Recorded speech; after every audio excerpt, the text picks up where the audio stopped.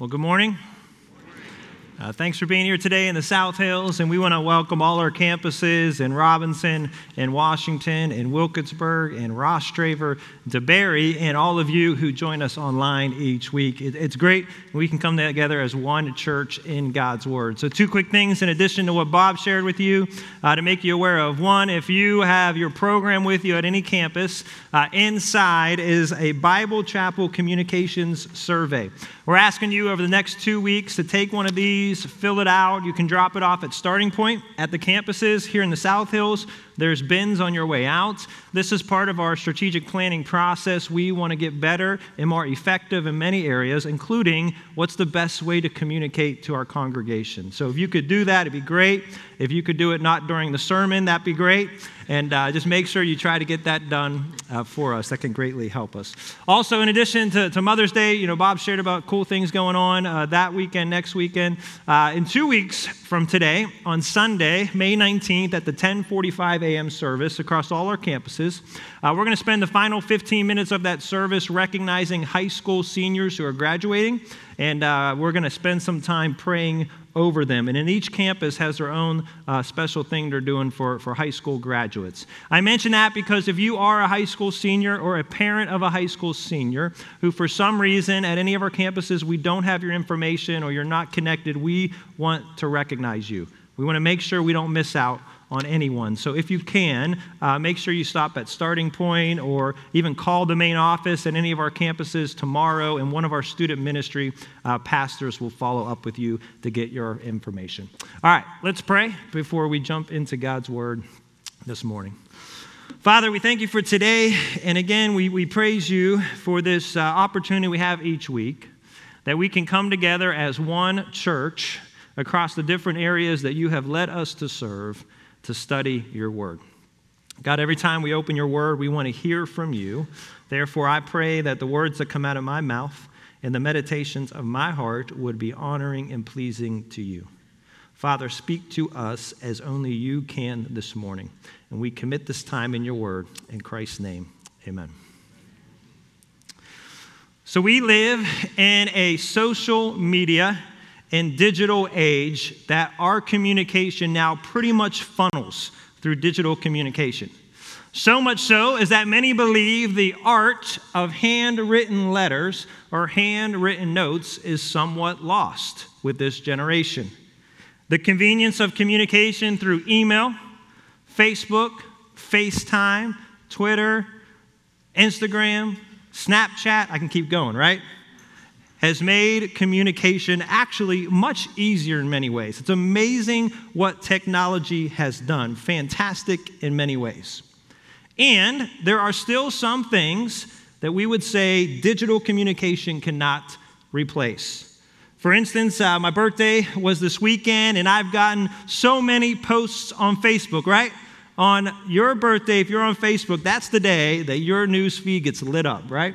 People posting happy birthday. People, sometimes you don't even know who they are, but you're thankful for their love on your birthday. And there's still nothing, though, like receiving a handwritten card from someone in the mail. How many of you would agree? There's nothing like that, right? Knowing that they went to Giant Eagle, Rite Aid, wherever, picked out that perfect card, wrote those thoughtful words, spent about an hour going through the house trying to figure out where the stamps are. Placed it on that envelope and sent it to you. There's nothing like it. For example, my wife's late grandmother, Grandma Pete, was the expert on the birthday card. She would take pictures throughout the year of her children, grandchildren, great-grandchildren, and she would use those pictures to send them personalized birthday cards every year. She would do something like this. Here's an example of my wife from years ago. And don't worry, I got permission to show this. She just asked that no one looks at this awkward middle school photo. Don't look at this, okay? Stop looking at it right here. She just wanted to make sure you didn't, I'm in trouble. Make sure you don't look at that one. But Grandma Pete would write these personal remarks, and then on the backside, typically, a personal note. Kristen, her cousins, and when I was married into the family, we loved receiving those cards from Grandma Pete. And she would strategically mail them on the right day, depending where she was sending them, to arrive right on your birthday. How many of you have saved cards or letters from years ago from different people?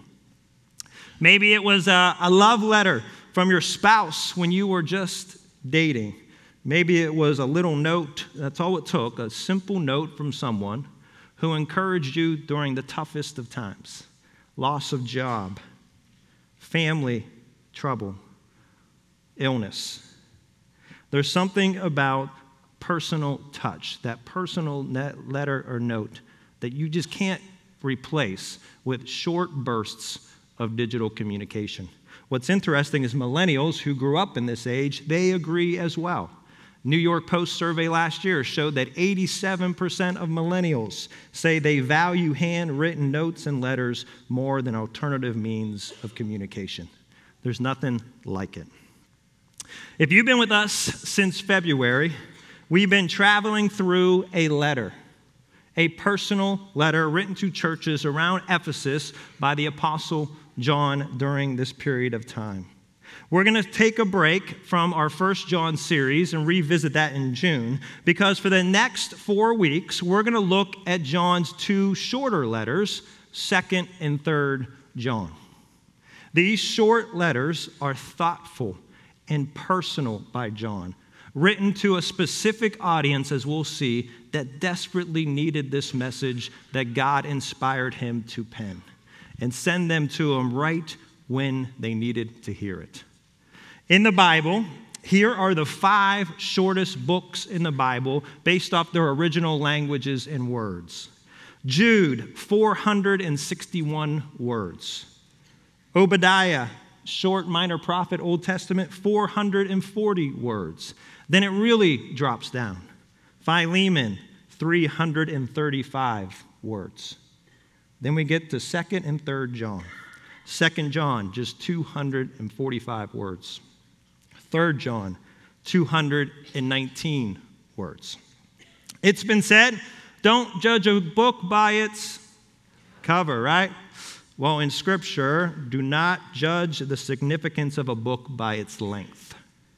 These 2 short letters, written by John, are inspired by God. They are greatly impactful, theologically rich, and they are just as authoritative today for us as they were 2,000 years ago to the original recipients. Open your Bibles to 2nd John this morning. We're going to begin 2 weeks with 2nd John, 2 weeks in 3rd John. Now, the theme in both 2nd and 3rd John is the same. He uses this exact same phrase.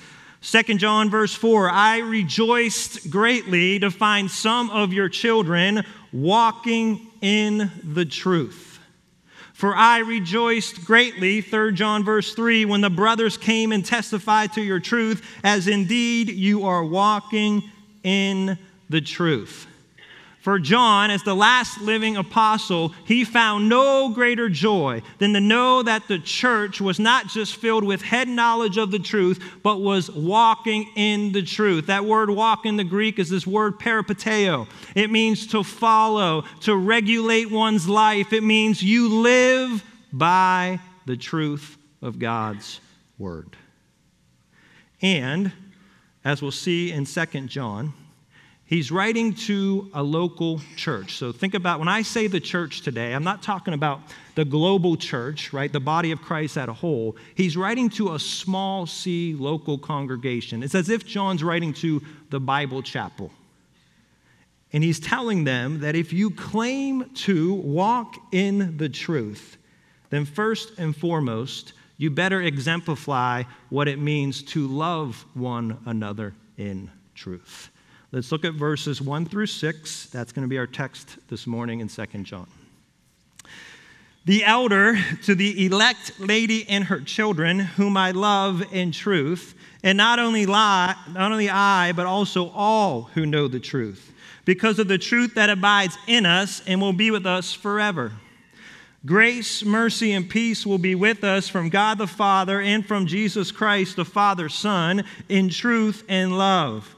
I rejoiced greatly to find some of your children walking in the truth, just as we were commanded by the Father. And now I ask you, dear lady, not as though I were writing you a new commandment, but the one that we have heard from the beginning, that we love one another. And this is love, that we walk according to his commandments. This is the commandment, just as you have heard from the beginning, so that you should walk in it. Unlike 1 John, he begins this second letter with a more formal greeting. He calls himself the elder. This is not so much the office of the elder in a local church, but the Greek here is the affectionate term meaning the old man. John is late in his years. He wrote these letters between 85 and 95 AD. He's somewhere in his 70s or 80s when life expectancy was really around 50 years old. As a young man, John was brash, arrogant, and selfish. So much so, Jesus gave John and his brothers James the nicknames Sons of Thunder. But John aged well.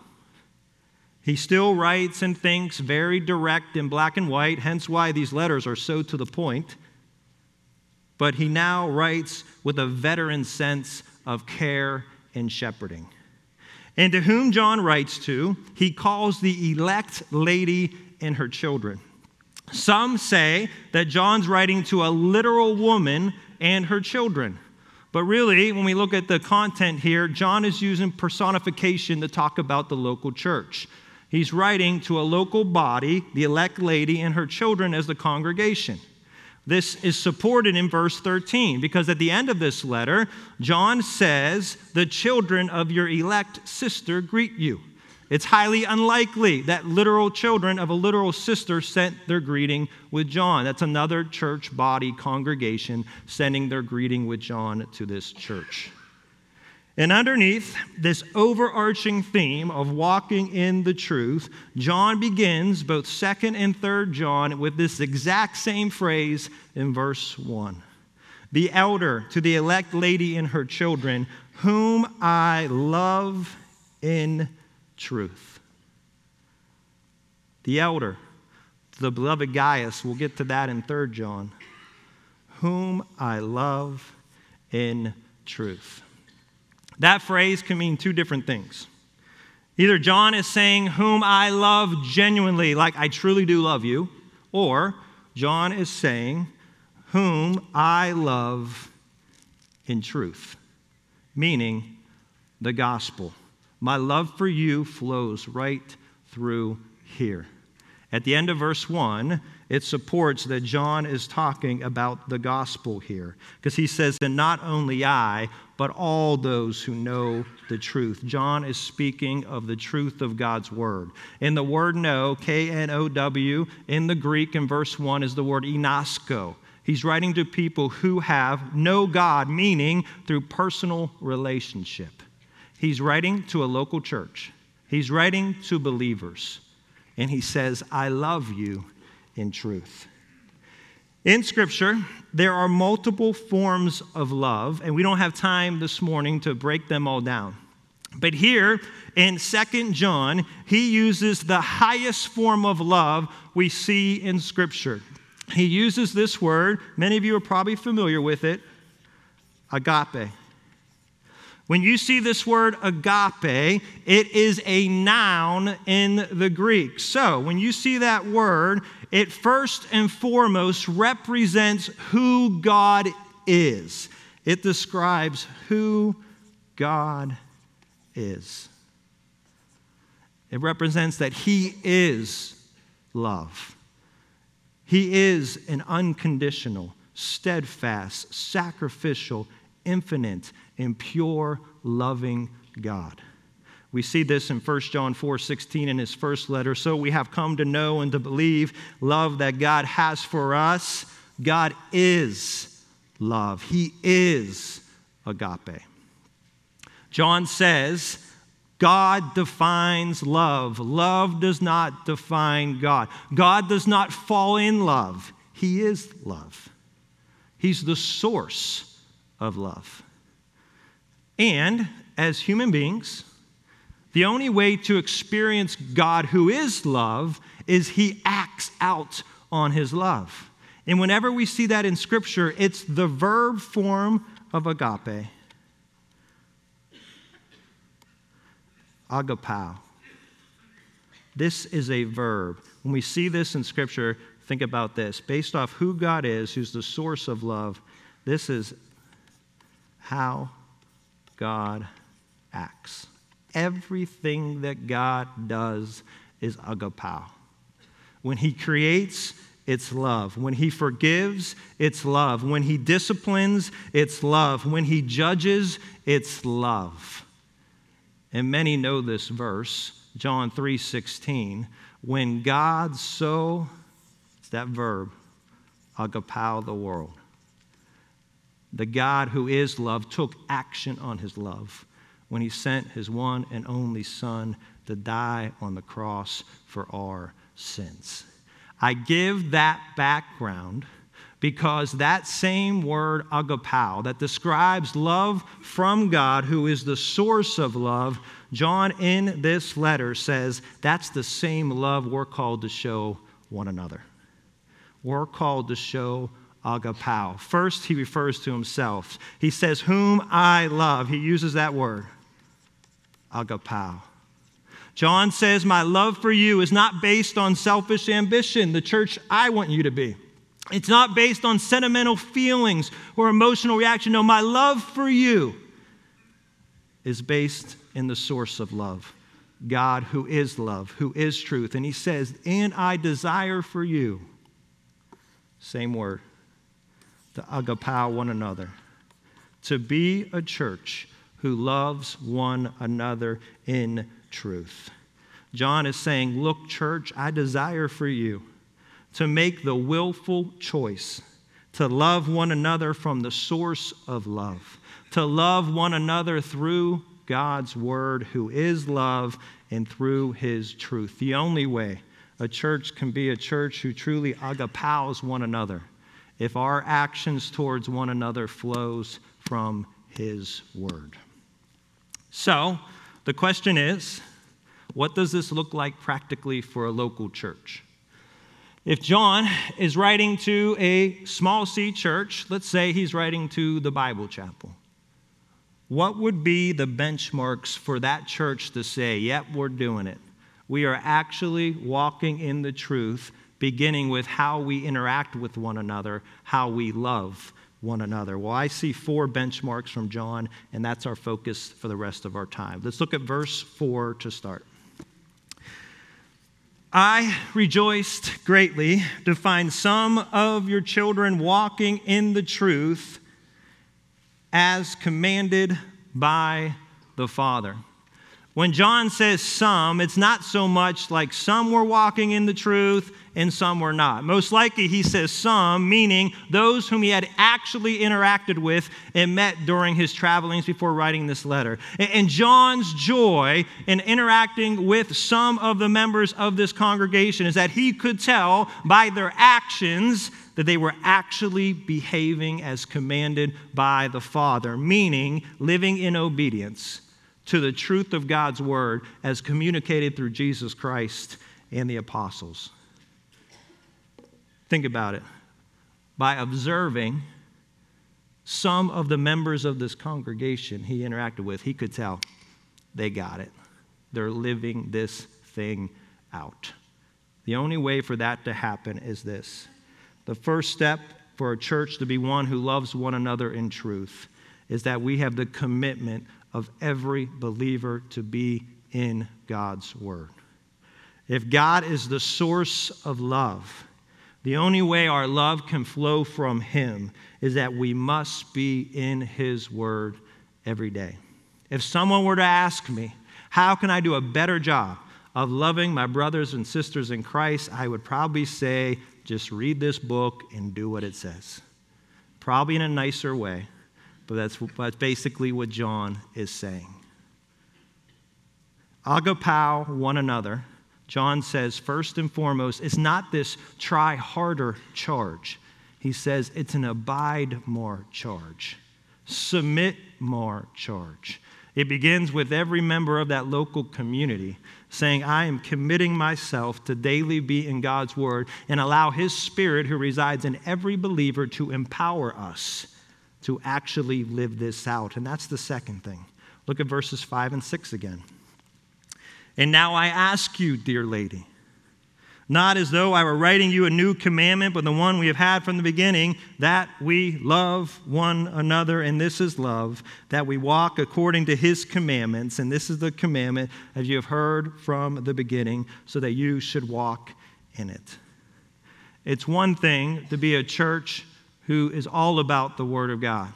That it's our number one value of a church. If you walked any one of our campuses, you would see it somewhere like the middle of our starting point wall, Word right there. We're going to preach on it. We're going to study it. Our core groups are going to be in it. But the next step is, are we actually walking in it? Are we actually living this thing out? And that's the second part. It needs the commitment a church does of every believer to walk in the full counsel of God's Word. John, who is brief and to the point, says, I got one ask of you in verse 5. One ask. Obedience. Obedience. That you would actually do what God's Word says. So let's get practical with this even further. If John was writing to the Bible Chapel, and he was saying, I have one ask of you to live in obedience, what are some areas that we could put under this heading of loving one another in truth? Well, maybe John would say this. And now I ask you to love in truth as husband and wife. That when it comes to the marriages of the Bible Chapel, they love their spouse according to God's word. Ephesians chapter 5 says, commit yourselves to love one another, not based off just physical attraction, not based off selfish ambition, not based off what your spouse does and can't do for you. That's the world's standard, because when that stuff starts to fade, so do marriages, because they're not rooted in truth.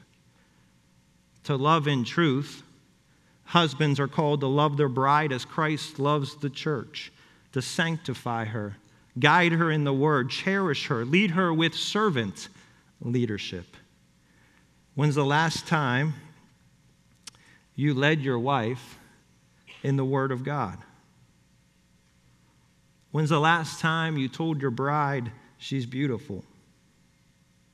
When's the last time you served her in some manner without any direct reason or cause? You just did. And wives, to love your husbands in truth. You're called to honor and respect your husbands as the head of your home, as the church respects and honors Christ as the head of the church. When's the last time you told your husband you're proud of him? You told him you respect him and his leadership. I say all these things not to beat up husbands and wives this morning, but this is what we're called to. If we're going to love one another in truth, do what this book says. 2 equals, one flesh, biblically living out their roles in love according to God's truth. Maybe John would also say this, and now I ask you to love in truth as parents. That every parent at the Bible Chapel commits themselves to train up their children in the Word of God, that it's not just the church leadership's responsibility, but we own this as parents. Proverbs 22:6 says, train up a child in the way he should go, and even when he is old, he will not depart from it. Through love and truth, we teach our children the Word of God. When's the last time you set aside time in your home for family devotions? And for parents whose children are older and have moved out, it's never too late to reach out to them. Tell them you love them. Tell them you're praying for them. Send them scripture periodically to speak into their lives. Invite them back to church if they've been disconnected. Maybe John would say this to the church. Bible Chapel, I ask you to love in truth by serving one another. That every one of us would commit ourselves to using our God-given gifts to serve one another as God's word calls us to do. 1 Peter 4:10, and each has received a gift. Use it to serve one another as good stewards of God's varied grace. Serve one another, not because it's good for you or this particular season in your life. We're all in to use our gifts to serve one another because that's how we love one another in truth. And now I ask you, love in truth by forgiving one another. That if we ever have bitterness or resentment in our heart towards a brother or sister in Christ, that we commit ourselves to forgive as God in Christ forgave us. Ephesians 4:32, be kind to one another, tenderhearted, forgiving one another, as in God Christ forgave you. And we should never forget that God has willfully chosen to remember our sins no more. Hebrews 8:12, for I will be merciful toward their iniquities, and I will remember their sins no more. Sometimes we say, God has forgotten my sin. That's not accurate. It actually robs him of his love. He hasn't forgotten. No, he has willfully chosen to remember your sins no more. So if we are a church who loves one another in truth, full of sinners saved by grace who will hurt one another, it means when we say, I forgive you, you choose to remember that act no more. You don't say, I forgive you, and then go over here to your brother and sister and say, can you believe this? It means we mean it. For a healthy church, a strong church, it means we forgive by love and truth. We don't do fake forgiveness around here. When we say we forgive someone, we choose to remember it no more. John might ask this, thinking of the National Day of Prayer this week. And now I ask you to love in truth as a congregation through prayer. That the Bible Chapel would be known as a church of prayer who prays for one another and gathers corporately to seek God's direction as a church. 1 Timothy 2:1, first of all, then I urge that supplications, prayers, intercessions, and thanksgiving be made for all people. A healthy church is a praying church. We started this year bringing back congregational prayer, third Monday of every month at every single campus from 6 to 7 p.m. on the third Monday night of the month, we gather for prayer. I ask you, as we love in truth, that if you can be there, make it a commitment to pray together. And I get schedules get crazy, and sometimes there's just things you can't change. Well, maybe somewhere in that hour, wherever you're at, you're going to commit some time to pray for our church. Pray for one another. Think about it. About 4,000 people across all our campuses, maybe 2,500 adults. What if 2,500 people were praying together in the same hour? That's a healthy church. That's a church committing to love one another in truth. May we be a prayerful church all together. One more. You could go on and on, right? Maybe John would say this, and now I ask you to love in truth as witnesses for Jesus Christ. That you would share the good news of Jesus with those who don't know him. Jesus said, I came to seek and save the lost. Loving in truth is not just dropping Facebook posts about the things in culture today. Loving in truth is not judging the lost. It's loving the lost by sharing the message of Jesus Christ with them. May we be a church who loves in truth by sharing the truth with those who don't know him. John says God is the source of love. He's agape. And in order for us to agapao one another, every action we have towards one another needs to flow from his word. Third, a church who loves one another in truth is also committed to never allow culture to redefine truth and love. He begins this in the first half of 2 John and hits it hard in the second half. But we see this. He says that truth abides in us and be with us forever. This truth that we hold on to, this truth that we love in, is the truth that we have heard from the beginning. We're supposed to do this just as we have heard from the beginning, so that you should walk in it. John's going to get into this in the second half of his letter that we'll hit next week, that this church was under attack, false teaching. He talks about the deceivers who were trying to redefine truth. And John says, hold on and protect the truth of God that does not change what you heard from the beginning from Jesus Christ and his teaching through the apostles. We live in a day and age where, as much as any other generation, God's truth is under attack. Right now, forget millennials, we're in the situation of Generation Z. Generation Z is the 8-year-old to the 24-year-old. If you have a child in that range, they are Generation Z. And they are the first generation that is said to be post-Christian. They're growing up in a post-Christian generation.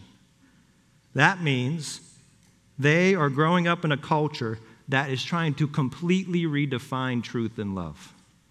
They're growing up in a generation that tells them, you know what, truth changes from generation to generation and from age to age. John says, no, God's truth never changes. It's with us forever. Don't go off track here. God's truth doesn't change. And Gen Z is growing up in a generation completely distorted view of love. Love no longer is based in absolute truth. Love is now this: I'm going to love you by accepting whatever you perceive to be true for you as true. That's how I love you. That's not love. That's bankrupt. That's relativism.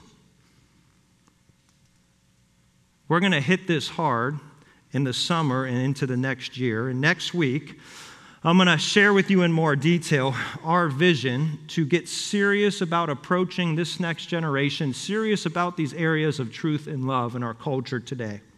This summer, we're going to do a summer apologetics series entitled Relevant Faith. It's going to be a 6-part series through August and September, and we're going to hit those top questions that people have today surrounding these areas of truth and love. We're going to have our teenagers at every campus. Our teenagers will be in the worship center all summer long with us as we address these issues, because we as the church need to step up and not let culture tell the next generation what truth and love is, but we as the church own this to show them, to guide them, to represent what it means to love in God's truth. We're going to own that. Next week, I'm going to share a broader vision of what this means for the church, including this series as a launching pad into some things we'll be offering to help parents of teenagers. Really looking forward to this. So if you have Mother's Day plans to go away and see family, cancel them. Cancel. Be here. No, don't do that. That's not loving in truth. That's why we have the online service and we have all our sermons videoed. But I'm serious. We are excited for this. Next week and second half of 2 John, he hits false teaching. And we're going to share a little more with you about where we see we can take some steps ahead to be proactive, not reactive, to what our next generation is experiencing. One more. John says, if you're a church who has every believer committed to being in the Word, you're a church that has every believer to choose to walk in the full counsel of God's Word, if you have every believer committed to protecting the Word of God, you're basically doing this. You are simply expressing what we have already experienced in Jesus Christ. John, in the middle of his introduction, says these beautiful words. He says, grace. Grace is what we did not deserve. We deserved separation from God for eternity. But because of Jesus Christ and his work on the cross, we can have forgiveness of our sins. Mercy represents what we did deserve, that God did not place on us, but placed on his Son. Eternal judgment, eternal separation from God, God's mercy. was that his wrath does not fall on us, but when we trust in Jesus, it falls on Jesus. And he says this beautiful word, peace. Think about this as eternal security. He says, the grace of God, his mercy, and his peace comes to those who have trusted in his Son, in Jesus Christ. And he says all of this comes from those same two words, the truth and love of God. The truth of his word that says that Jesus Christ died on the cross for your sin. God, fully God, sent his Son to take on flesh, to bear your sin and mine. And he did this through the expression of his love. For God so loved, his divine ambition, that he sent his one and only Son. In simplest terms, John is saying this that we see in 1 John 4:19. We can only love because he first loved us. We're not talking about what the world wants to call love.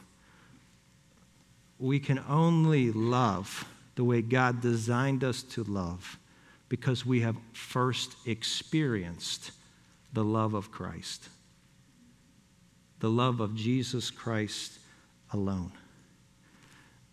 And that's why, as we prepare to close, I said that John and 2 John is all about believers. He is. This is a message to the church. But this message of truth, love, grace, mercy, and peace is also for those who have never trusted in Jesus Christ. You can never truly experience grace, mercy, and peace in your life without Jesus Christ. Yeah, you might have temporary peace because finances are okay right now, or your relationships are going well, or your social status doing pretty good. But all that stuff will one day fade. Only Jesus Christ and trusting in him as your Lord and Savior will give you the eternal peace to know that whenever your day runs out here on earth, you breathe that last breath, you know with confidence where you're going to spend eternity. If you have never experienced true love from the source of love, we invite you today to say, I believe the truth of God's word, that God sent his Son to do what I could not do on my behalf. God took on flesh through his Son, Jesus Christ, and paid the penalty for me on the cross. And today, I profess that Jesus Christ is Lord. I believe that God raised him from the dead. And I believe that he's the only way to an eternal relationship with the living God. And you will receive a love that's not finite. God's love for you is infinite. It will never run out. And as the Bible Chapel, how are we doing? How are you doing playing your part to love one another in truth? Are we abiding in God's word? Are we walking in God's word? Are we protecting God's word? And can people look at us at every campus and say, you know what about that Bible Chapel? They are a church that definitely expresses what they say they have experienced. We're going to close in this same song at every campus as they get ready to sing. The chorus of the song simply goes like this. Because of your cross, my debt is paid. Because of your blood, my sins are washed away. And can you sing these final two lines with a pure heart this morning? Do you really mean them? Now all of my life I freely give. God, it is all for you. My time, my talents, my treasures, everything I have, it's for you, and I want to give it by the way I love my brothers and sisters in Christ. Because of your love, I live. Would you stand as we close in song?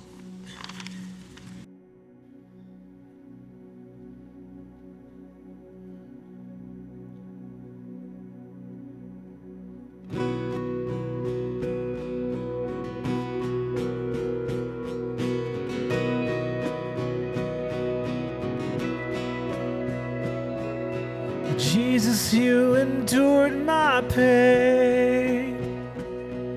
Savior, you bore all my shame. Oh, because of your love.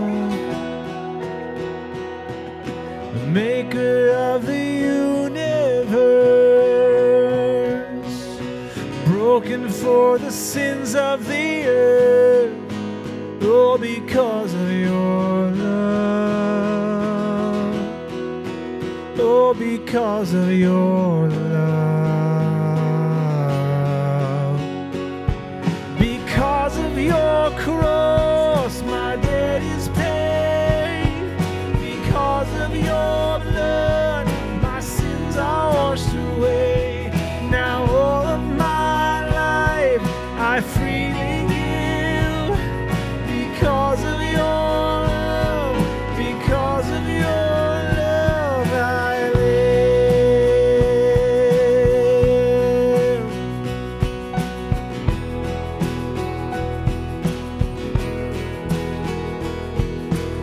Innocent and holy King, you died to set the captives free. All because of your love. Lord, you gave your life for me, so I will live my life for you. Oh, because of your love. Oh, because of your love. Because of your cross, my debt is paid. Because of your blood, my sins are washed away. Now all of my life I freely give. Because of your love, because of your love, I live.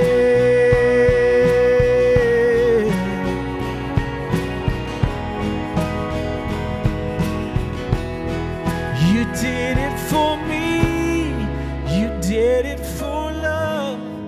It's your victory, Jesus, you are enough. You did it for me, you did it for love. It's your victory, Jesus, you are enough. You did it for me, you did it for love. It's your victory, Jesus, you are enough. Because of your cross, my debt is paid. Because of your love, my sins are washed away.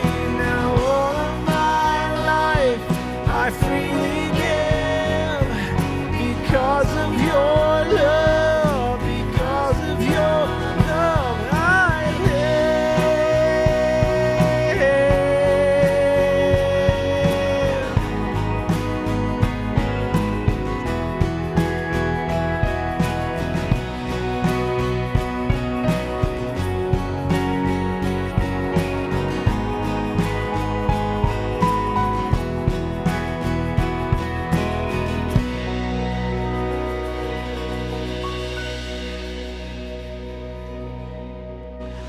If we could pray for you in any form or fashion this morning, please do not leave. We will have a prayer team up front who would love to pray with you before you go. Father, as we go this morning, God, it is amazing to think that by your Spirit, who resides in the heart of every believer, although we leave physically, we're still united by your Spirit.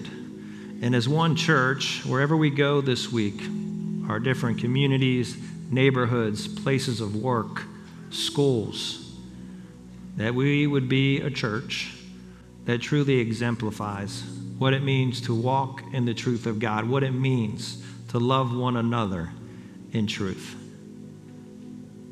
And Father, we do all of this as our expression of what you have already done for us and we have experienced through your Son, Jesus Christ.